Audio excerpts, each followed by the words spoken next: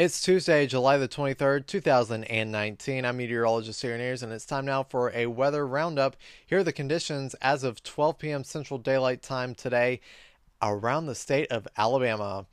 In Huntsville, partly sunny skies were reported with a temperature of 77 degrees. It was looking cloudy in Tuscaloosa with a temperature of 77 degrees. Birmingham reported cloudy conditions also at 77 degrees. Montgomery, partly sunny conditions at 81 degrees. And in the city of Mobile, Alabama, we had partly sunny conditions with a temperature of 88 degrees. I'm meteorologist Aaron Ayers with your Alabama Weather Roundup.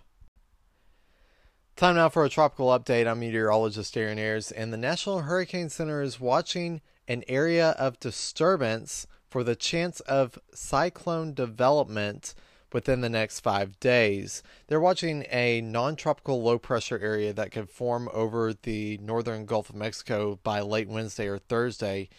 Thereafter, conditions could become favorable for subtropical or tropical development as it moves slowly northeastward through the end of the week. Formation chance within the next 5 days is low. It's about 20%, but still we'll continue to watch this over the next couple of days.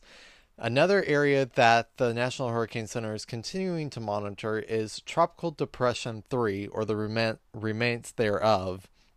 As of 11 a.m. Eastern Daylight Time today, maximum sustained winds on the remains of Tropical Depression 3 were 35 mile per hour winds, a maximum central pressure of 1014 millibars, and it was located just off the east coast of Florida, bringing some rain and some tropical downpours to the state of Florida. This has been your tropical update. I'm meteorologist Aaron Ayers.